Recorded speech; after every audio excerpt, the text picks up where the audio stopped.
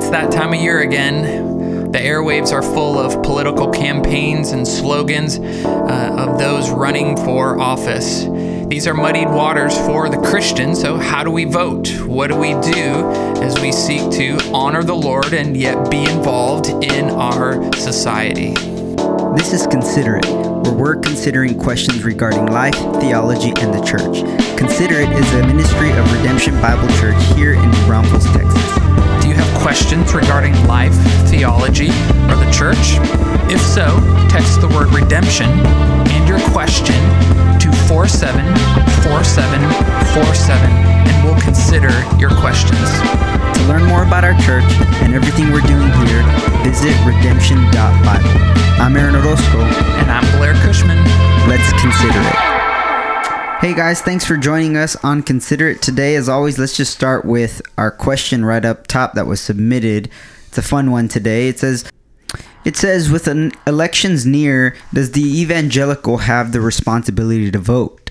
If so, what parameters should one use to reconcile controversial stances of politicians that may conflict with biblical guidelines on both sides of the political aisle? We just went there. Yeah, we just went there. And I think, we're going to go there today. It's a very interesting question. And, like the question states, we are getting close to that time of the year. And it's that season. It's crazy. It seems like it was just summertime, but here we are in the fall. And so here we are, another election cycle. Yeah, and what's interesting about the question, and I think, as you know, why this podcast exists is really we want to be thinking biblically about kind of everyday things that we do, and I think this is kind of a bigger deal than just everyday things. This is something that really affects us day to day in our country, and it's something that we all have opinions about. We all, whether you have a poli-sci major or you're just an average Joe Schmo, we all seem to have opinions about how to run the country and who should be in charge of that. That's right. That's right. And so today we really just want to stay. I guess the parameters is the Bible and the Word of God that we know is true, that we know is inspired, and we can trust it. And it's not based on a feeling or based on what we think is best. It's we're going to look at the Word and see what has God put before us, right? In a topic that, when we flesh it out applicationally, it's not black and white. And I think we have to acknowledge that right up top, that there's no right or wrong. There's no clear right or wrong really thing to do. I guess there is a clear wrong, right? But there's not a clear right that we're going to find in Scripture of which way to vote or who to vote for or who not to vote for. But that being said, we do have some principles that we can use and apply and use discernment to make biblically informed decisions. That's right. Yeah, and I think what you're getting at is important, Aaron, is that when it comes to things like politics, it isn't just a black and white issue. Right. We're not going to come to the Scripture and they're going to say, oh, you have to vote Democrat or you have to vote Republican, and this is what the Christian should do. Or, don't vote for so-and-so, but vote for this person. And while the Scripture does uphold government as one of God's appointed means for the protection of his people and the preservation of society, for the restraining of evil and the rewarding of what is good. It's one of God's good things. He doesn't necessarily lay out a blueprint for government, for sure, in the same way that he does for church government. Very clear how churches are to be run, but not necessarily civilizations. And so there's not a Christian political party, even though some have tried to capture that, the Christian segment or the Christian voting bloc or whatever. Yeah, and that really, that first question, kind of that we tackle that issue, of this whole evangelical idea. And, maybe let's just unpack that, because I think in just general society, you think of the evangelical and you just automatically think like a Republican and these are these hyper religious people who are never going to vote anything but right. And that is an interesting part. Like that first question that says, with the elections near, does the evangelical have the responsibility to vote? And so just taking that sentence on its own, I want to just be a little nitpicky here and talk about the word evangelical. Like, I think that's actually lost its biblical meaning in our society.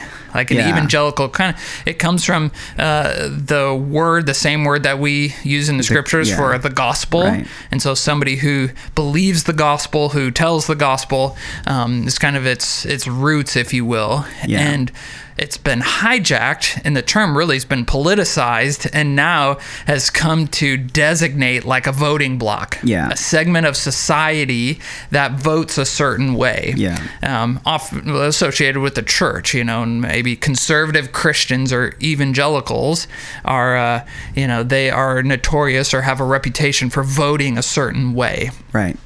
And it's unfortunate because it is actually a great term. It's a term that's been debated for a long time, the last 100 years or so in Christendom. There's a great little book by Dr. Martin Lloyd-Jones, a preacher in London from the mid-20th century. And he has a little book called What is an Evangelical? I would recommend it. It's a great, helpful book. But he wrote that, probably 50, 60 years ago now. But anyways, I'm off topic. I don't like that necessarily because it's been politicized. And so maybe a better way to answer the question, look at it, does an authentic disciple of Christ have a responsibility to vote? And to that, I would say, yes. We have a responsibility as believers who care about our society, who are called by the Lord to be salt and light in the world, to exercise this right, this responsibility that God has given us. Now, we don't want to take it too far to say someone who doesn't vote is sinning against the Lord, Right. Like some places you go in our culture, that's just the most inconceivable thing that somebody could do. What do you mean you did not vote? Yeah. Well, if it was just based on laziness or apathy or something like that, well, come on, man, get your act together, be informed, and use the influence that God has given you in our society. But there may be times where, just in good conscience, you can't vote for anyone, and so that may withhold you from voting, and so it's not. I like kind of that balance that you kind of just set up there, where there is an importance, and it's a right that we're given by the country to vote, and that's one that we shouldn't take for granted. But really, the guiding principle there is influencing society as Christians, right? And we have that tension of that we are a set apart people, but we're living in this society, so we can't be naive. We can't be living, kind of set apart outside of society. No, we are Christians in society, and we're not to conform to it and look like it, but we are called actually to influence it with what we know and what we have, the good news, right? That's right. And I think, like you're saying, voting is a means to do that. It's a means to influence through how our government, thankfully, is set up, right? It gives us a chance to influence, and I think it's one that we should take advantage of. Right, and we totally should.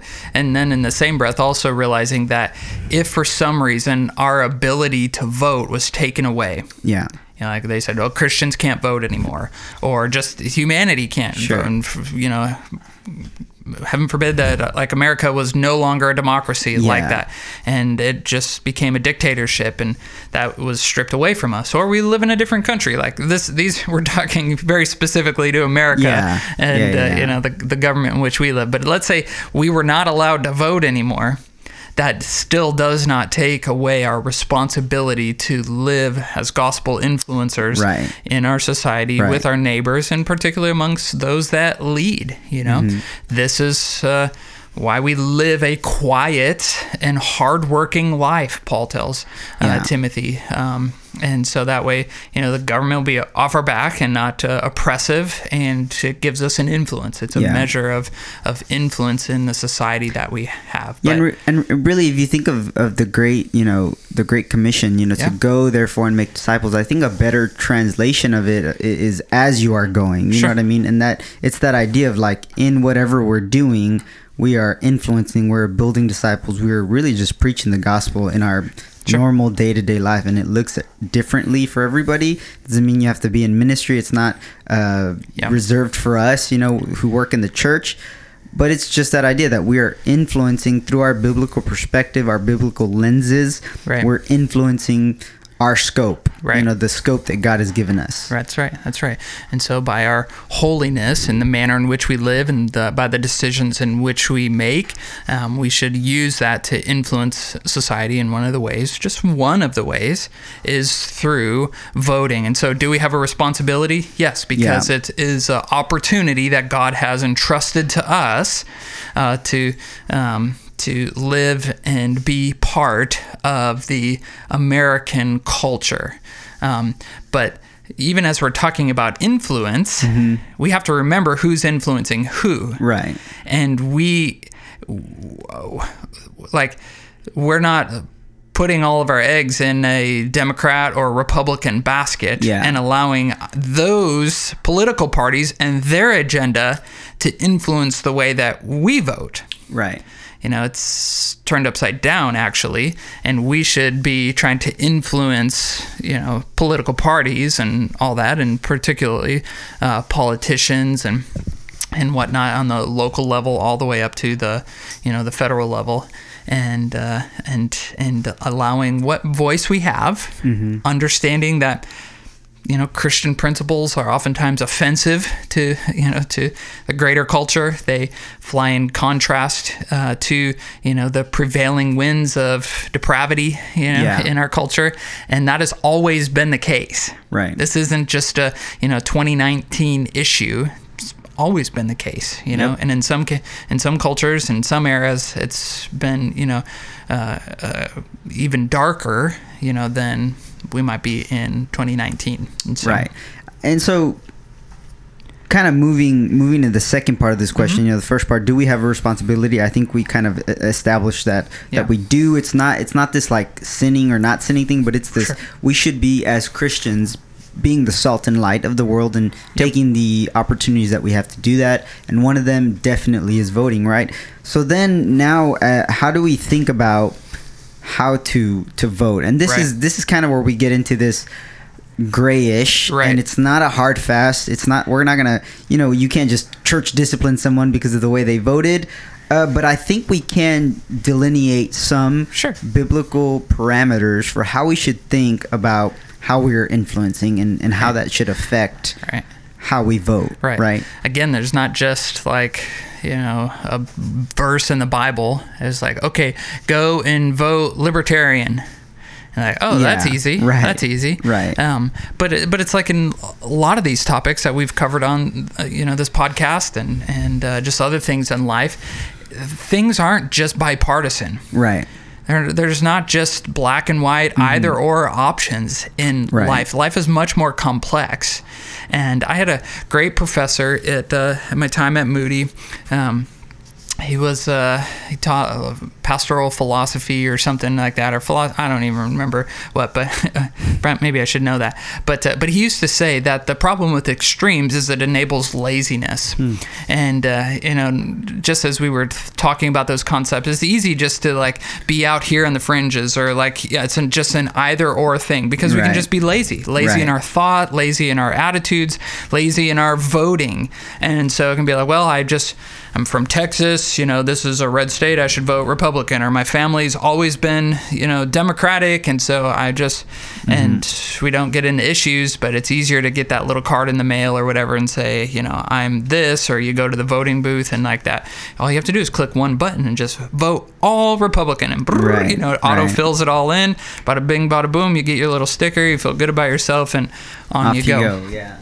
And you have no idea who or what you just voted for. Yeah. And that's lazy. So we can't be lazy. We can't be lazy in any election in using our responsibility, and that's just a good principle, I think, for all of life. And so when it comes to politicians now and political parties, these controversial issues, and I think it's safe to say that every party has issues on their platform or their agenda that are contrary to biblical truth. Mm-hmm. Like there's not just one party that we can align with as authentic followers of Jesus Christ. That's just like we can know without a shadow of a doubt, like every issue on their agenda is fully in line with the will of God. Sure. That's futile. I don't know if that's possible. Right. And so we have to think about it a little bit more. Yeah, I think one of the main things that we need to address, and I think this is why there is so much tension, especially with Christians in voting, is that our government is not set up and it's not designed, and I think rightfully so, for better or for worse, I guess, is that our government is not a theocracy, right? In the sense that there's a governing religion that is implemented all throughout the land. Sure. Right? Or that God is the king. Exactly. And so that's where, as Christians, we are living in that we have to deal with that tension, right? Because it's not the government of America is not God's kingdom. Right. It's not the kingdom that we are a part of. That's not our kingdom, right? And so because of that, like you're saying, none of these, party, national stages, their agendas are not, they're not being derived from what does God want? What is God's plan? Right. It's really, they are, to their best judgment, trying to figure out what's in our best interest as a nation, right? And they're, as humans who are broken just like us, trying to figure it out. And so I think that's one of the things that we need as Christians. We need to remember that you can't make one of the parties like the Christian party. That's just that's just impossible. Not there. And we can't be looking to a party or just the government in general. We can't be looking to the government to uphold Christian morality, biblical doctrine, godly standards. That's not the government's role. That's ultimately the church's job. Exactly. Us as believers. And so the government is in place to restrain evil, to punish evildoers, and to reward those who do good. This is straight from Romans 13. Go and read that, and I think you'll find it very helpful and informative. And so that's where we influence government leaders to do that and to have Christian morals so they understand what is good and what is right. But we also understand that responsibility in line with the radical depravity of humanity. And so governments that are trying to keep the peace, that are trying to uphold that, those wins are oftentimes, and probably the majority of the time, out of whack with the Christian plumb line. And so that's like, okay, well, we can't expect that. We can influence. We can do our best to uphold that and to champion that and to influence those things. But at the end of the day, if you read Psalm 2, the governments are often in rebellion to the Lord. And our hope is in a coming king, and King Jesus, who will return one day and right all these things. But in the meantime, like, we're not looking to them. We're understanding that it's a broken people. It's a broken system. And so that's where we have to be educated and informed. So the parameters that exist as well, be informed, know what not just parties, but specific people stand for. And now when a politician aligns with a particular party, you can be pretty confident that they're going to vote in line with that. It takes a pretty strong politician to align with a certain party, but then on one specific issue vote differently. The party's agenda. That doesn't usually get you elected. That you get labeled as a maverick, and that usually doesn't go over well for a politician. So you can understand that. Now, we just have to understand, like, okay, well, where are these? How are they voting? What are the topics? What are the agendas? And then go with Scripture, right. And form an opinion with it. Yeah. Not just in isolation. Don't just go read a bunch of articles on Fox News or CNN and then form your political opinions. Right. Talk about it with your small group. Yeah. Talk about it with your spouse, with your pastor, your elder, and have them help you if there's a specific issue. Like, hey, well, what does the Bible say about this? About immigration, about abortion, about equality, some of the hot topic things right now. Right. And search the Scriptures with your gospel community, with your church leadership, and then begin to form from there, knowing that there will be some people you can't vote for, and you may have to vote independent, you may have to vote all those things, and I think there's this there's this elephant in the room that I think is worth mentioning, and maybe I personally wonder if every Christian of each generation has felt like this, but there is a cultural revolution going on as we speak. Of this just society is kind of pushing the bounds of what is right, what is true, even what is truth, right? And as Christians, we have to be aware of that, right? Totally. And we have to be very discerning to that, and as using our government system that God has put in place, trying to influence it as best as we can, and not being swayed by what is culturally and socially popular right now. You know what I mean? Right. And I think, some of these popular cultural societal things that are coming up are just anti-biblical, right? And we can't be it's hard, it's easy to just kind of slide that under the rug and say, well, we don't want to cause a disturbance or anything like that, but we rather than voting our maybe conscience that can sometimes be swayed of how we're feeling at the time, I think we need to be grounded in the Bible and biblically convicted, and vote that way, right? Right, and you bring up a good distinction there, Aaron, because you'll hear that phrase even among Christians of, well, vote your conscience, which taken from a biblical definitions of that, sure, yeah, but I think maybe it's better to say vote your convictions, your biblical convictions, right? Because sometimes we can confuse our conscience or our convictions with just the way that we feel about things. Well, I don't like the way that politician makes me feel, or her voice is annoying, or he gives me the heebie-jeebies, or whatever. That's a bad reason to vote for anybody. There's many presidents that we've had, great presidents that were not eloquent speakers, that were unimpressive on the platform in front of people, and yet they were men and women of great biblical conviction and were good leaders. And so just because something is gaining a lot of steam on Twitter, it's getting a lot of headlines. Fox News or CNN is running this whatever. It's making it's been on multiple news cycles. Doesn't always make it right. Right. And just because it's the loudest voice doesn't make it the right voice. Yeah. And especially today, I think as Christians who are really in the minority, those that truly value the Word of God, who want to live accordingly and vote accordingly, that's more of a silent voice, and even now being caricatured as a hateful voice. For sure.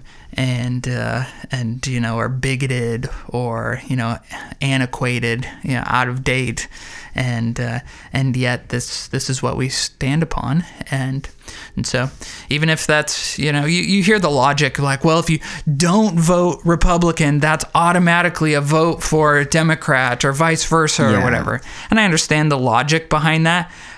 But that's not what guides us in our voting. Right.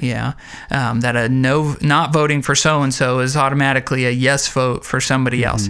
Again, I get it, but that's not what guides us. Yeah. We have different criterion for what we vote on, and I think it just bears saying, even as we kind of wrap this up here, is, we've already covered, do we have a responsibility? Well, sure. Yeah. It's just like anything else in life. We have a responsibility to live and work for the Lord, but at the end of the day, there's only one vote that counts for our government leaders. And that's the Lord's vote. Right. Romans 13 makes this clear, that it is the Lord, it is God who appoints. He says this, let every person be subject to the governing authorities. For there is no authority except from God, and those that exist have been instituted by God. Yeah. Okay. He goes on, then there's a warning. If you resist governing authorities, then you are resisting God. It's like, whoa, that's a whole nother topic for another podcast. Right, that is. But I think we can't dismiss this, that our government is under the providential hand of God. Right. And it's something we don't always fully understand what's going on. Right. And that's a comforting thought. Right. As much as we may like or dislike a president, a senator, local governing authority, if they're in place, God saw fit to make that happen. Right. And they're there. And that's a comfort for us, even when we like them and when we don't, that they are on a leash. They have an expiration date, but God's governance does not have any limits. It doesn't have any terms. There's none that can vote them off or vote them out or anything else. That is God who's in control. And I think some good just closing remarks for all of this. I think we kind of stated it clearly. Kind of understand that privilege we have to influence, and that's how we should rightfully look at the ability to vote. And then just being informed about the party's platform, informed about the people who you are literally voting for, and then being biblically convicted, right? And I like how we were not super black and white on what you should and should not vote for, because I think this is something that with your small group, this is something that you should be in community with your small group leader, with your church leaders, and just being like, what am I supposed to be biblically convicted about regarding the topics that are at hand today, right? And so I think it's something that we should be diligent to know what we're voting for, and being even more diligent to just be biblically convicted, and just ask for discernment, and even more so just praying for our country's leaders. Amen. There isn't there's not, like, the parameters here are understanding what the government is for. And so here, just the quick questions, like, okay, does this party or this particular politician, does their agenda restrain evil, punish evildoers, and reward what is good? And so from there, you can kind of make your decisions and vote accordingly, trusting at the end of the day the sovereignty of God to lead you and our governments. Well, thanks for tuning in to Consider It, a ministry of Redemption Bible Church here in New Braunfels, Texas, where we are taking on questions regarding life, theology, and the church. If you'd like to submit a question, text the word redemption and your question to 474747. If you'd like to learn more about our church, visit us at redemption.bible. We thank you for your support in listening, and we hope you'll join us next week as we consider it.